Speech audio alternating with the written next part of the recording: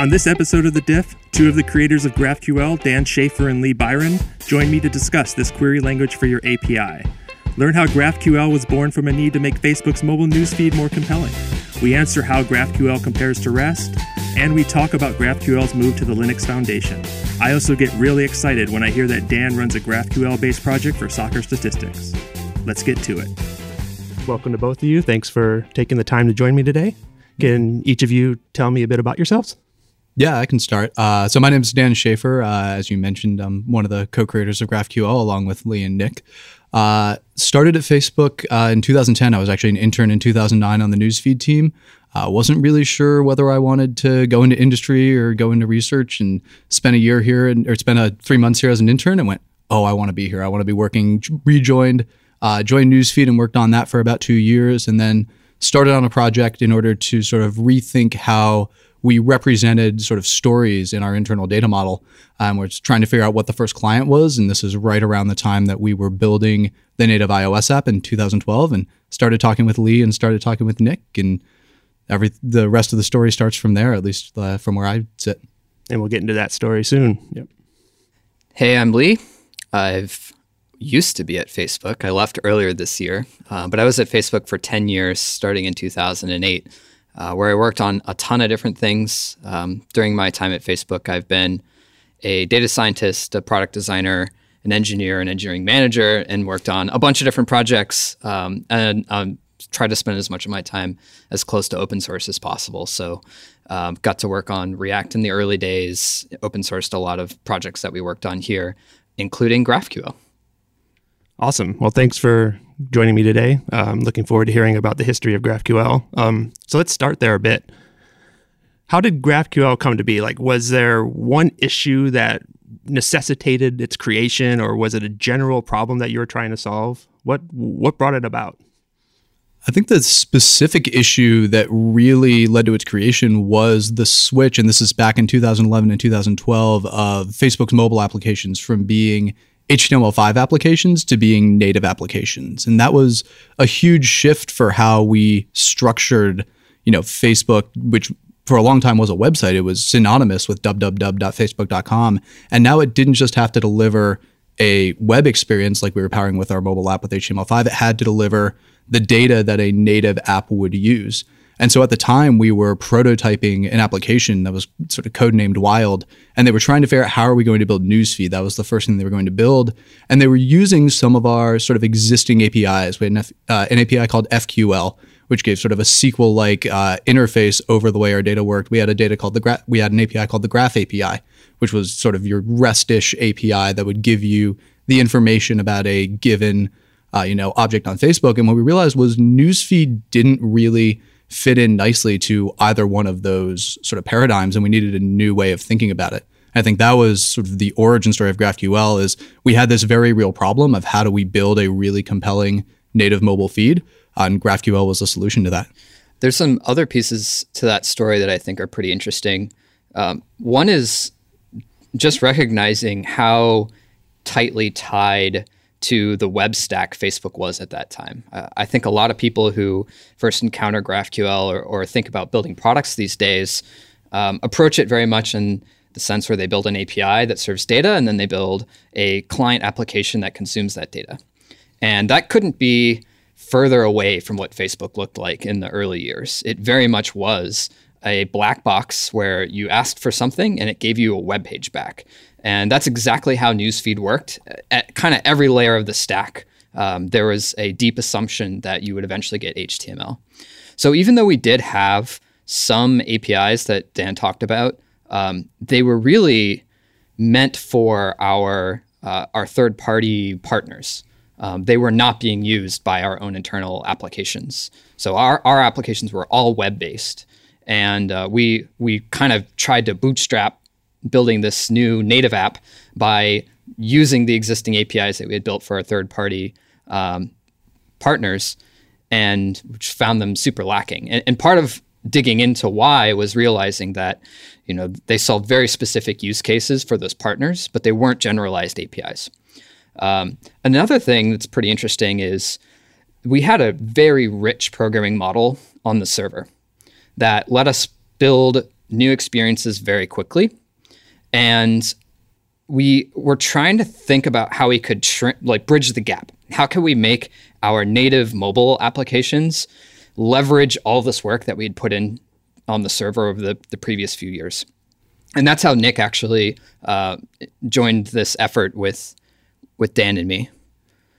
So a lot of times I get to ask the question about how is GraphQL different from other web service architectures like REST, right? Are they competing architectures? Are they complementary? Can you sort of go into that? Why wasn't REST considered? Why'd you go to create this whole new thing?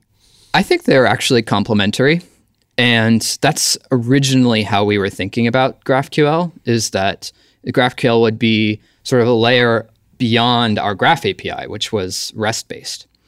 And then over time, we realized we just needed less and less of the REST-specific pieces. And these days, our apps are entirely GraphQL-based and don't really think in terms of REST at all. But for many years, REST was an integral part of how our applications worked. It was the way that we did write mutations. So if we wanted to perform some action, we did that to a REST endpoint, and then we would use GraphQL to read data back out. But both of them are abstractions over the exact same data. I think that's part of why REST APIs became so successful over the last 15 years. Is it's this relatively clean abstraction where you have some set of types, and each of those types have some properties.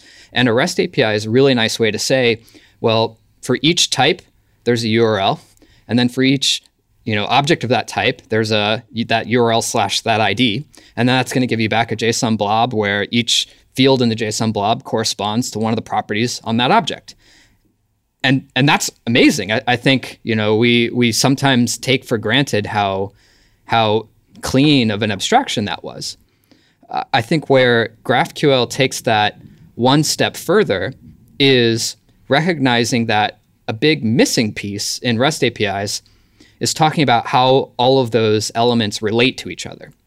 And instead of thinking about them as discrete objects of a type and with properties, expanding to include these relationships, and then helping to solve all the problems that encountering those relationships end up having on the application. Like there's only a certain set of objects you need to fetch, a certain subset of those properties that you actually need, how to fetch all the objects you need on it to actually render a view as efficiently as possible. So there's a lot of those kinds of problems that when we looked out into the ecosystem, we saw everyone struggling with those sets of problems.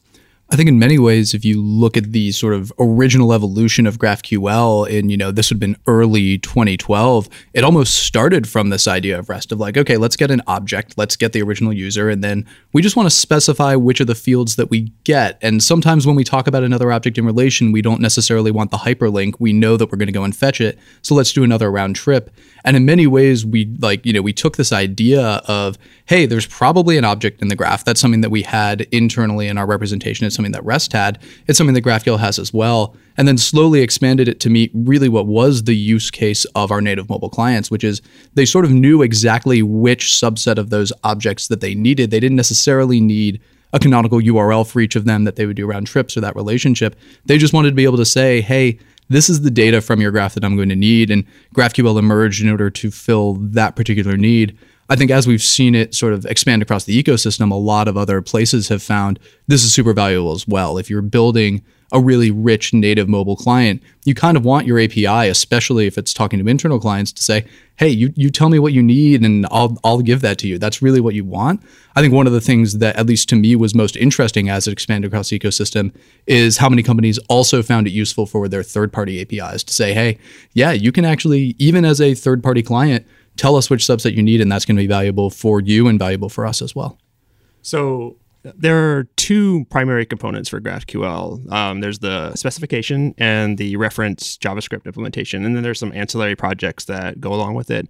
Was a specification something that you decided to do right from the get-go, or did you do the implementation first and then decide to write the spec, or how did that whole process come about? In the beginning, there wasn't even GraphQL. There was just, so actually the very beginning was this prototype that Nick built called Supergraph. That was much closer to what I was mentioning before of trying to expose all this work that we had done on the server to build a nice data fetching model.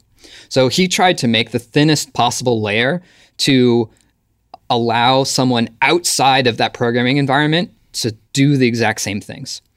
And we got excited by that and Dan and I started applying our ideas on top of that as well. And that ultimately became GraphQL. But it became GraphQL through a series of constant iteration and kind of comparing it against the problem that our iOS team was trying to solve at the time, and eventually getting it to the point where it was doing something useful for Facebook. It wasn't until years later that we decided to kind of formalize what GraphQL was, because from 2012 up through 2015, GraphQL was defined as the set of code in the Facebook code base under the folder called GraphQL. And, I think at a couple points in the past, we had talked about what would it look like to generalize GraphQL or to share or open source GraphQL in some way, but it was always kind of a harrowing concept, and we always kind of punted on it. And the change was in 2015, we had just watched React open source. And although they kind of got off to a rocky start, people were not super thrilled with JSX.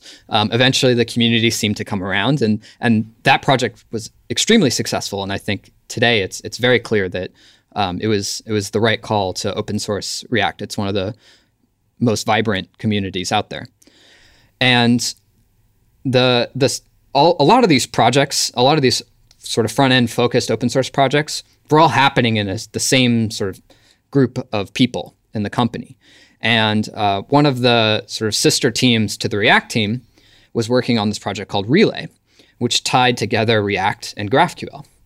And they wanted to open source as well. They saw the excitement from React. They had been talking to people in the community kind of informally, and they got really excited. They wanted to open source it. But they realized open sourcing Relay doesn't make sense if you can't also open source GraphQL. So then they came to our team and said, we'd love to open source Relay. Would you consider open sourcing GraphQL? And we're like, what does that even mean? I'm not even sure what we would do.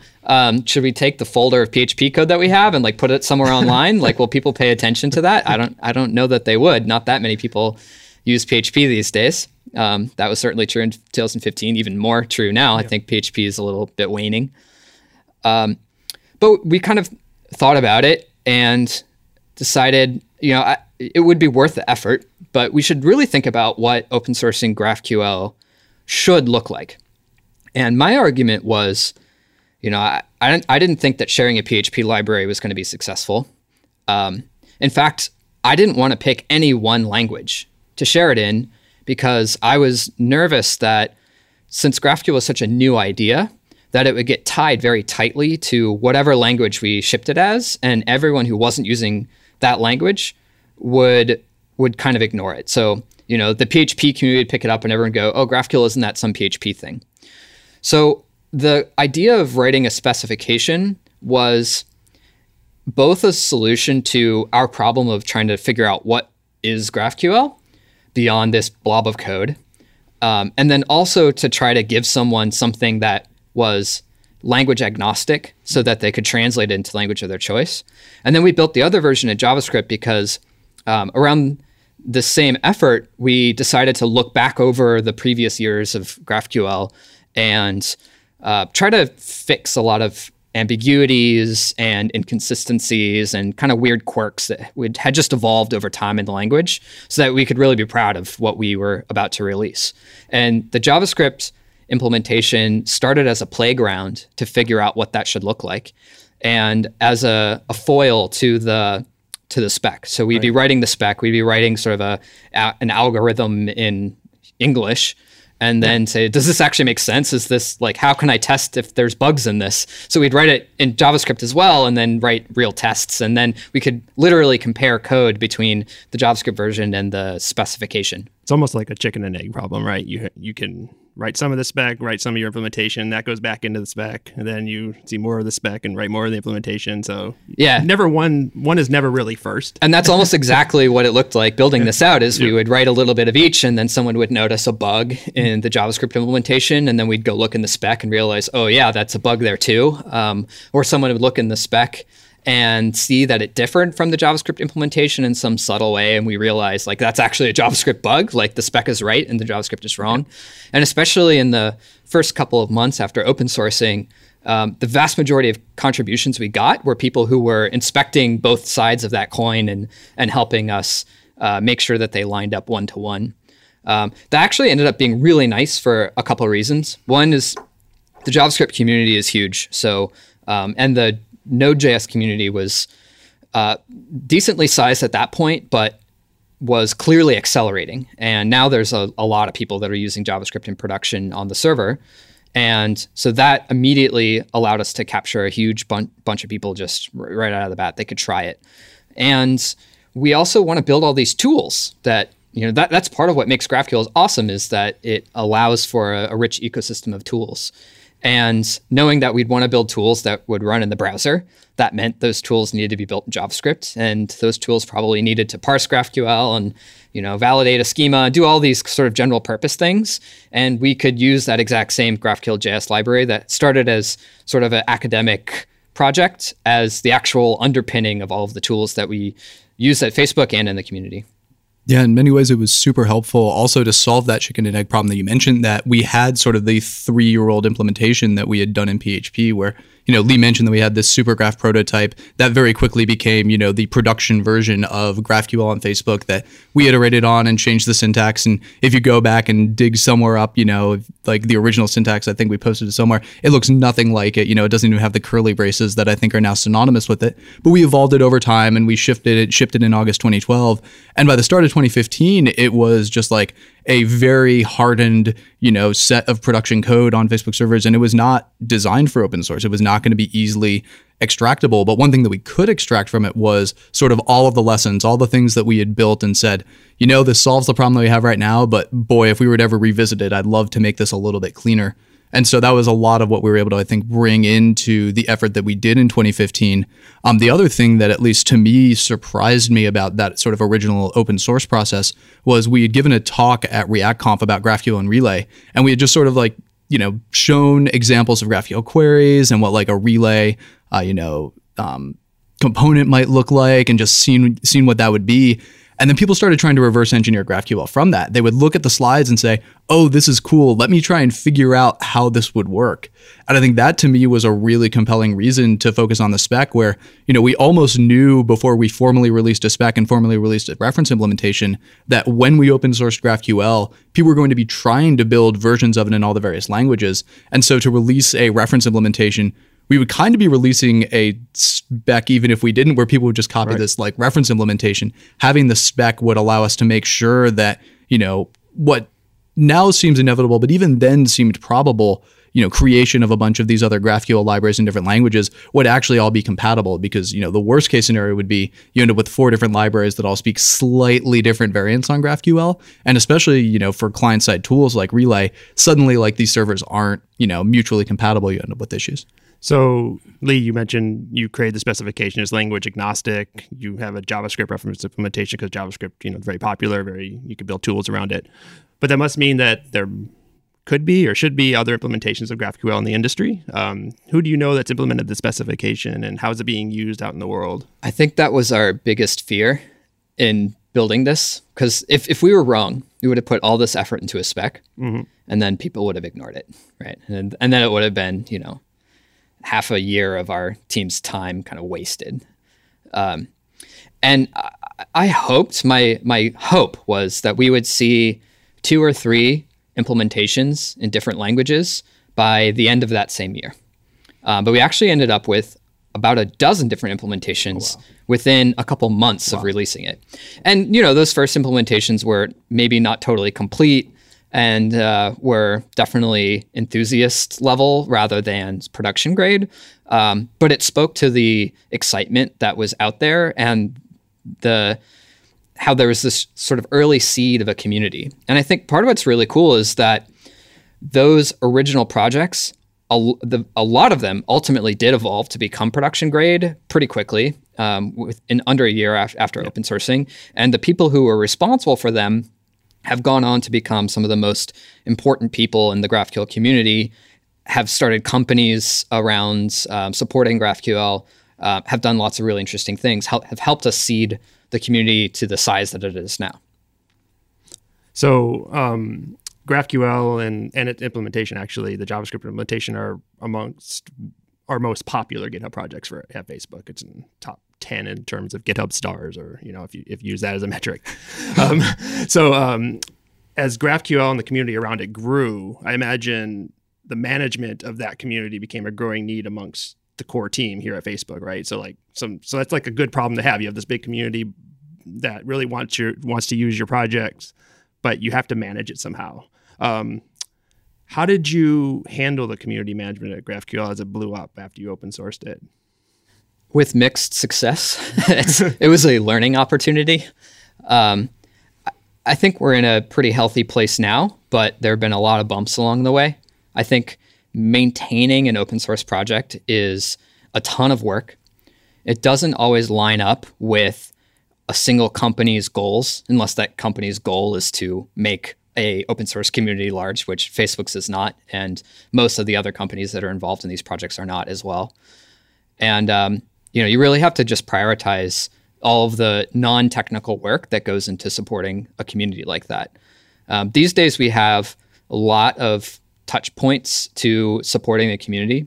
We have people beyond the original co-creators who help us organize events, meetups, newsletters, so that way we can sort of distribute the responsibility for these things.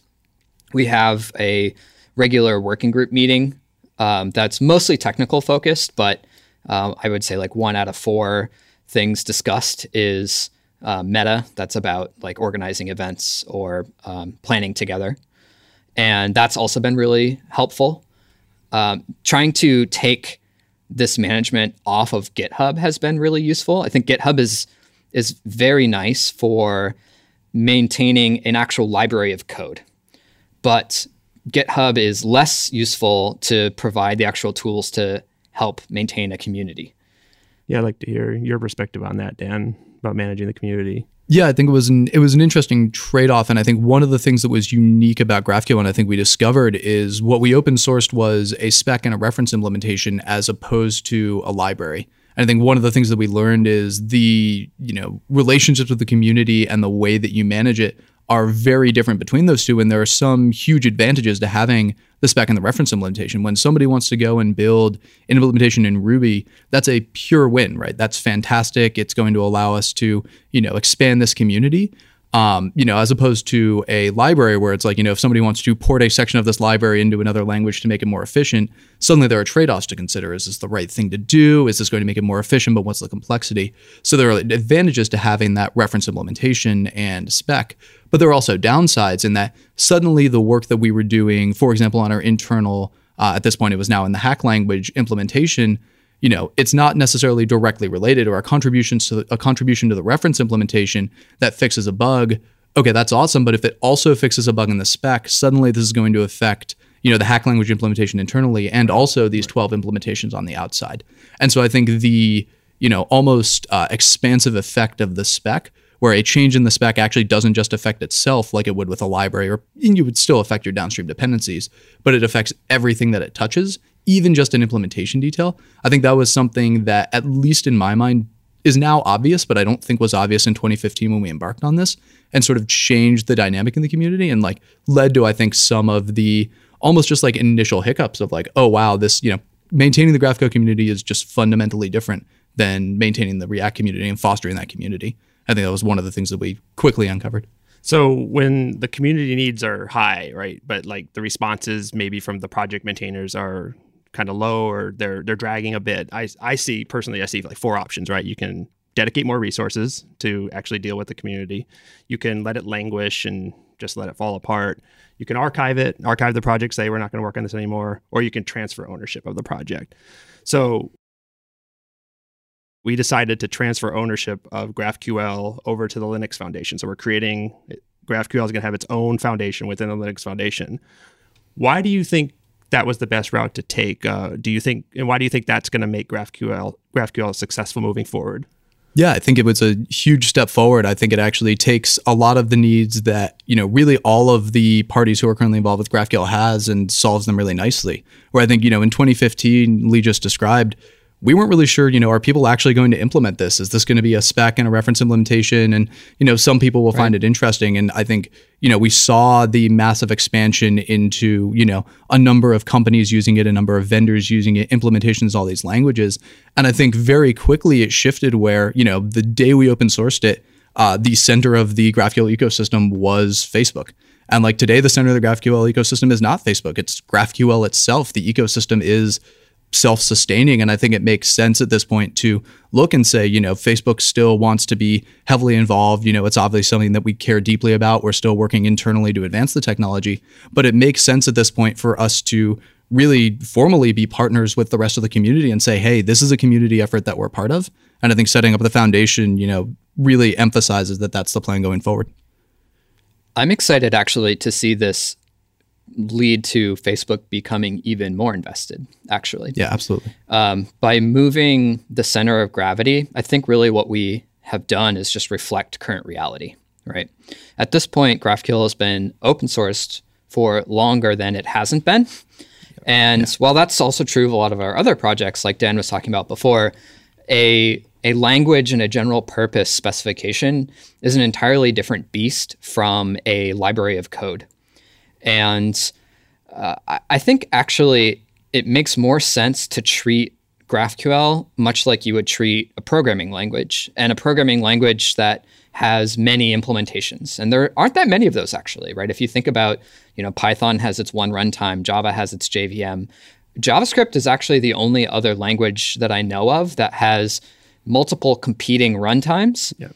And this was a problem that the browser world encountered of how do you get all of these runtimes to agree on how to evaluate the JavaScript language. And they helped create a foundation, right? They created a standards body. Yep. ECMAScript. Yep. Yeah, they joined ECMA and they rebranded as ECMAScript. Yep. Very successfully. You're very good. Yeah. And that had a lot of effects. While I'm proud of Facebook's role in the open source world, Facebook is one corporate entity, and who knows what Facebook will look like 5-10 years from now. And so if we want to set a project like this up for success over the long term, I think putting it in a place where the center of gravity isn't held by any one individual company is only a good thing, right? Because it means as all of our companies evolve and their priorities shift over time, GraphQL can take on its own path, right? It's its own arrow now. That to me gives it a additional hope for being stable over the long term, in much the same way that JavaScript was able to sort of jump beyond its original, it was like from the worlds of Netscape and Microsoft. I think, tell me if I'm wrong here, but I think it's fair to say if GraphQL did not have a specification, the route of where that project would have gone, if it was just a reference implementation that was put out in open source, a foundation probably wouldn't have happened, right? It's the specification that's making this possible. Do you believe that's true?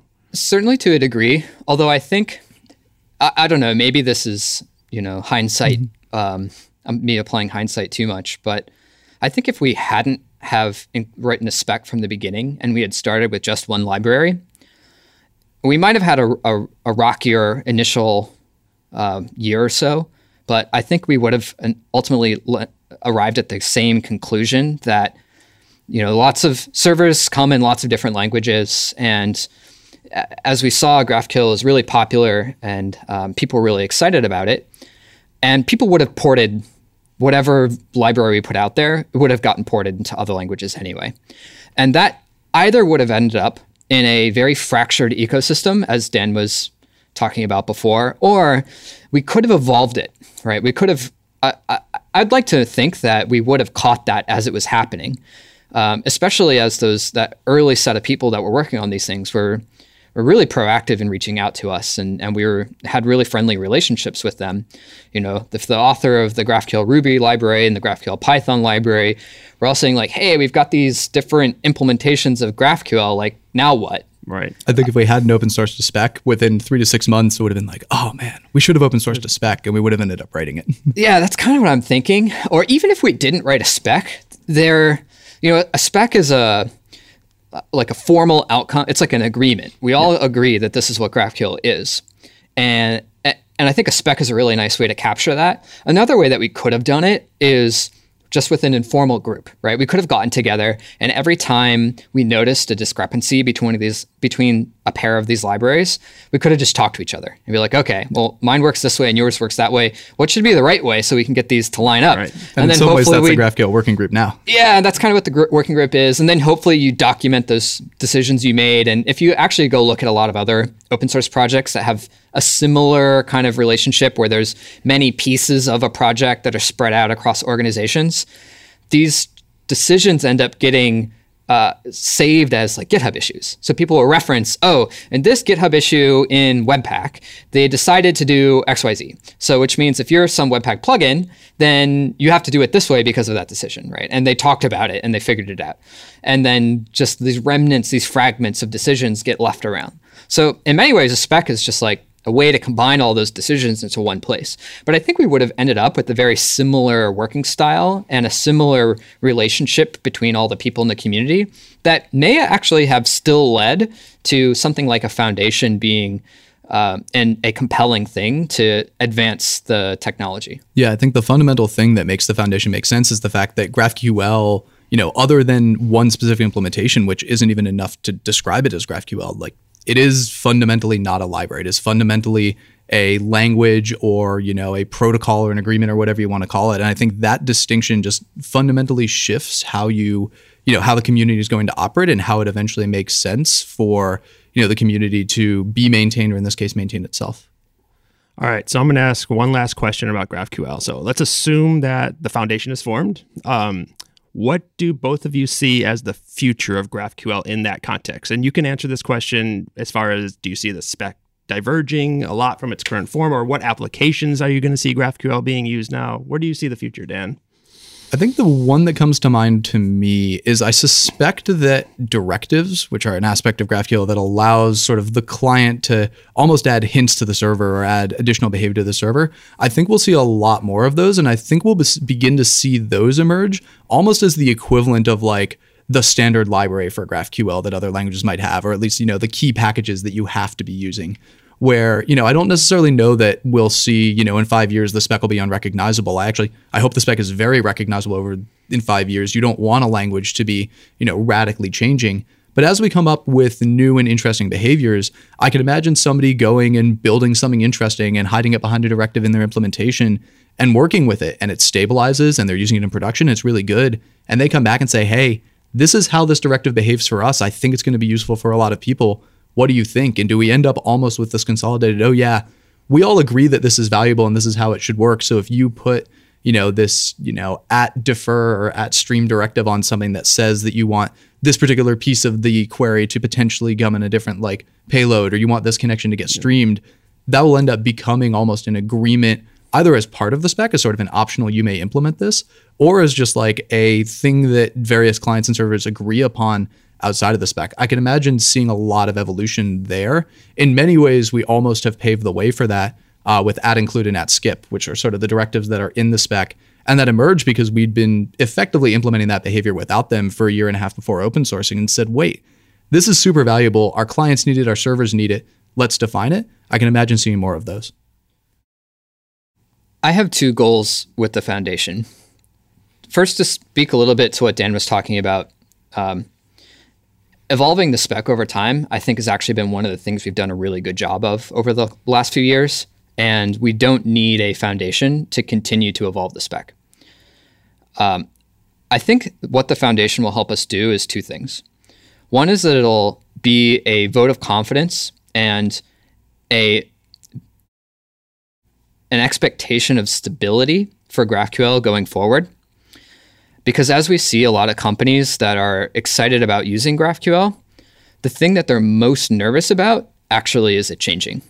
And that's always been sort of in the back of our mind as we evolve things, is to have a high bar for change. It has to be extremely valuable to make a change to the spec because change cost is extremely high.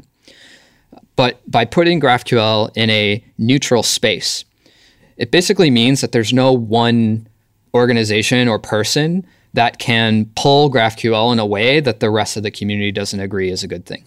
So I see that as a way to help tell the story to everyone who might use GraphQL that this thing is going to be stable.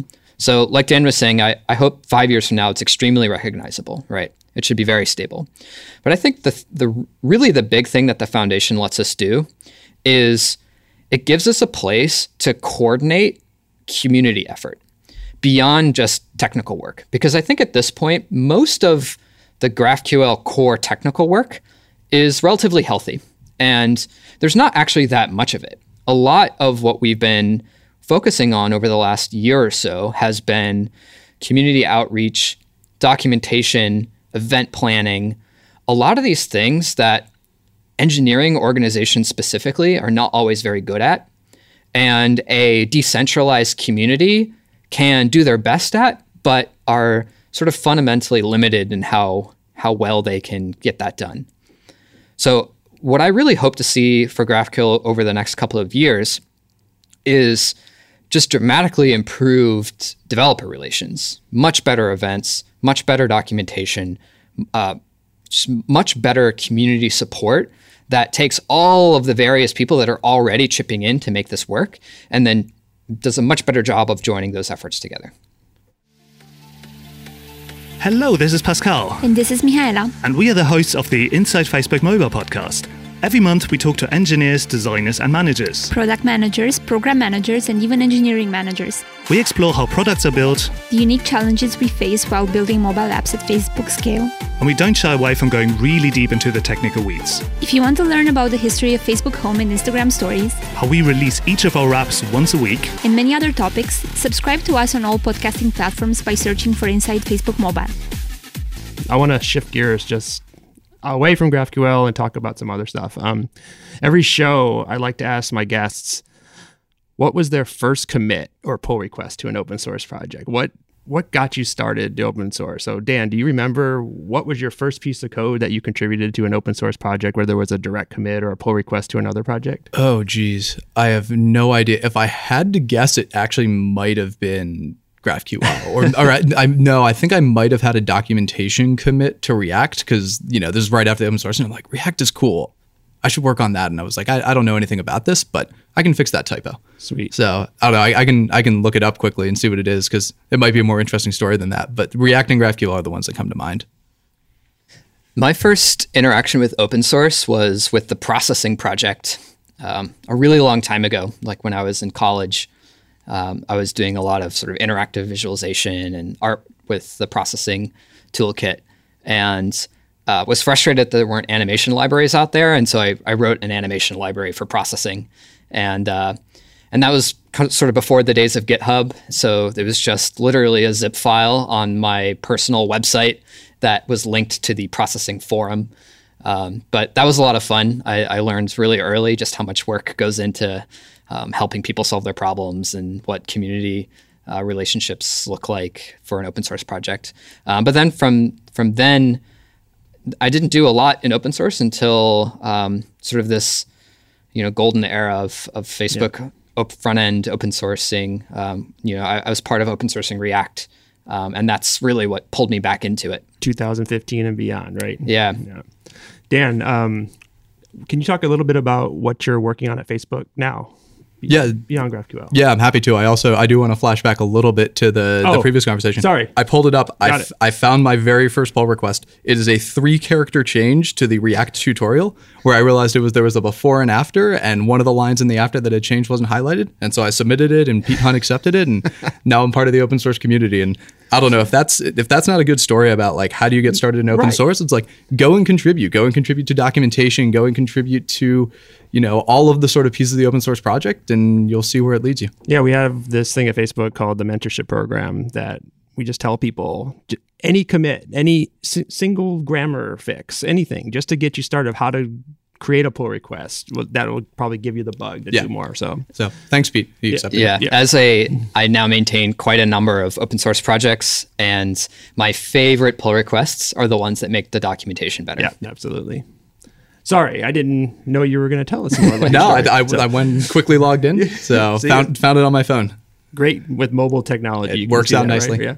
So now I'm going to ask, what are you doing at Facebook nowadays beyond GraphQL? Yeah, so I haven't quite moved beyond GraphQL yet. I'm not working on it directly, but these days I'm on a team and I'm actually helping support the team now called Product Elements. So it's part of the core app team, both our iOS app and Android app, and really trying to do, in many ways, what I've always been working on at Facebook, or have for a long time, which is take the product developers who are trying to build a product and figure out how we can make their lives easier. And by that, I mean, what can we give them at an abstraction level that will make it easier for them to put the pixels that they want to on the screen, while at the same time making it so the thing that they built is efficient, the thing that they built is respectful of sort of all these common resources, and effectively the fastest path from I want to build this product to now I have a working prototype is also the productionizable one. I think that's something that when I look at a lot of the technologies that we use at Facebook, things like GraphQL, things like React, they all have that in common where they let you build it faster, they let you build it in a more delightful way, and then when you're done, it's also like something you can ship to production. So these days I'm primarily on the Android side, though my team does both iOS and Android, and really taking, what we have on the data fetching side, which is GraphQL, and then what we have on the rendering side, which is, Litho and Component Kit, which are two other open source libraries we have, somewhat similar in philosophy to React.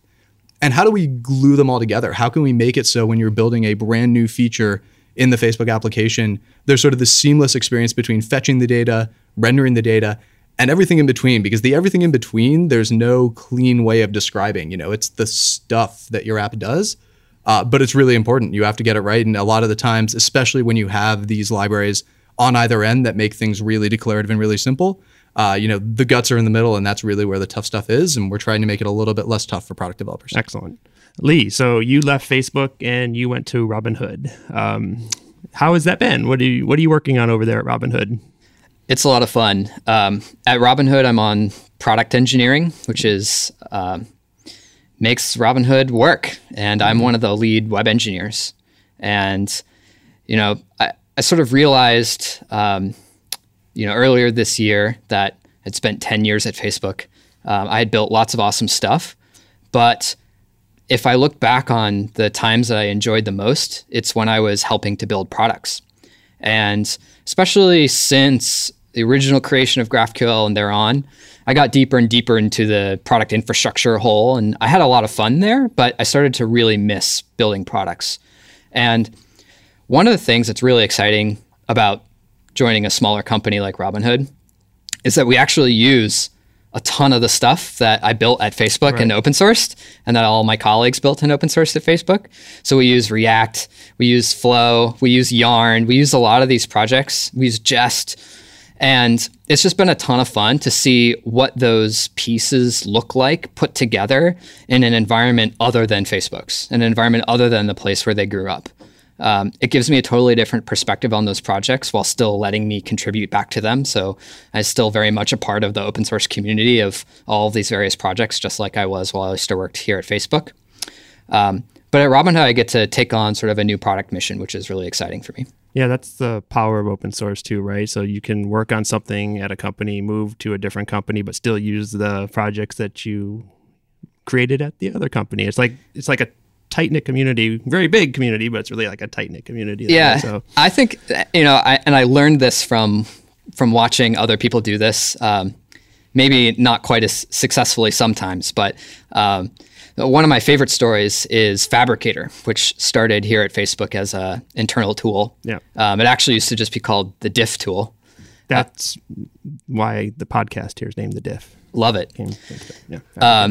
And that was actually my very first task at Facebook 10 years ago when I started here as a boot camper. It was actually the very first week of the boot camp program at Facebook.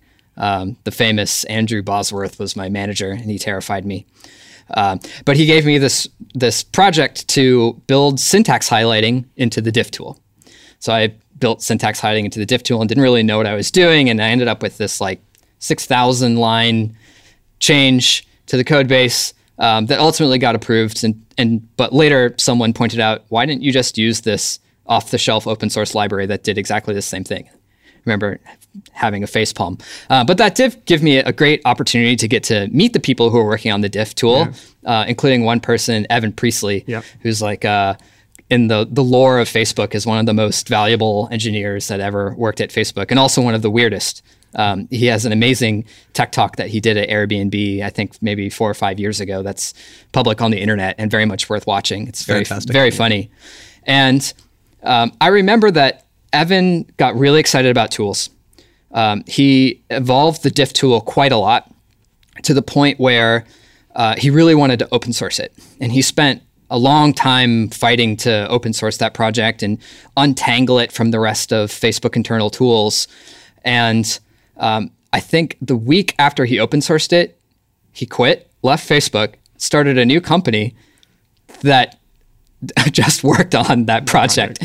So they just worked on Fabricator the entire time. And I believe, the Fabricator internals are still very much there, but the Fabricator project in a very much vanilla way was how Facebook internal tools worked for years afterwards.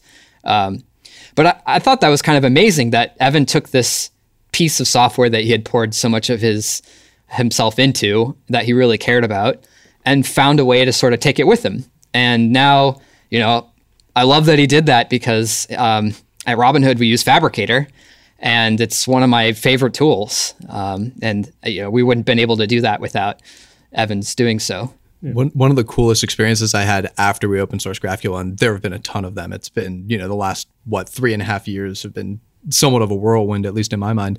But I was starting on a side project, just like a toy web app that I was going to build in order to look at stats for soccer, that it's 2 years old and is never going to ship, but I have fun building it. I was like, all right, well, what am I going to use to build this? And I was like, I want all the tools that I know about. I want all the tools that I have at Facebook and use. And I was like, I can have them. And, it's using GraphQL, and it's using Relay, and it's using, Flow and Jest and all the things you described. And I was sort of like, this is great. Like, all of the things that I love about the environment that we have at Facebook. Not all of them. There is some stuff that, I wasn't able to duplicate quite exactly, but I was still able to get that like development environment. And, even for this toy app, which has 1 developer and 0 monthly active users, like I'm getting to work with these fantastic tools. So did you actually develop this tool, Stats for Soccer? Yes. Okay. Do you want it? I want it. For real. Yeah. Cool. Yeah. My kids play soccer, and I've been wanting to keep stats perfect. for them. So, yeah. Okay, great. See, I learned something every works day. out nicely. So, all right. Well, that's it for today. I mean, Lee and Dan, this was fascinating. I'd love to hear the history of GraphQL. One thing I didn't know was that it was started in 2012 and only became open source in 2015. So you had that 3-year internal gap, which maybe I knew that, but I didn't really process with me. I actually think it was really important that we did that, because, one of the interesting things about this spec and reference implementation is, we have this philosophy at Facebook of we're only going to open source stuff that we use internally. Like, we want to have it of like, hey, this is a thing that we've been using. We are confident that it is good. Well, spec and a reference implementation, like, how do you open source that when you're using it internally? And the answer is the thing that we open sourced was a description and a JavaScript port of the thing that we had been using in production, powering the newsfeed on our iOS and Android app for 3 years. Yeah. And so the fact that we had that, I think, is one of the reasons why we could open source GraphQL with confidence. It wasn't an idea that we'd had and we're like, oh yeah, we should write a spec and reference implementation. It was an idea that we had and had used to power a lot of the really critical parts of Facebook, and then said, hey, this is really good. Other people will want this. Yeah. Well, thanks to both of you for joining me today on the diff, and I really appreciate it. And see you soon. Yeah. Thank you. Thanks for having us. Hi, this is Joel Marcy, creator and host of The Diff. If you liked what you heard today, tell your friends. Like it, share it, review it. Get us heard. Learn more about our program at opensource.facebook.com. And if the content you heard today or from any of our podcasts piqued your interest, check out facebook.com/careers to learn more about the challenges we're solving in running an open source program at scale. I'm out.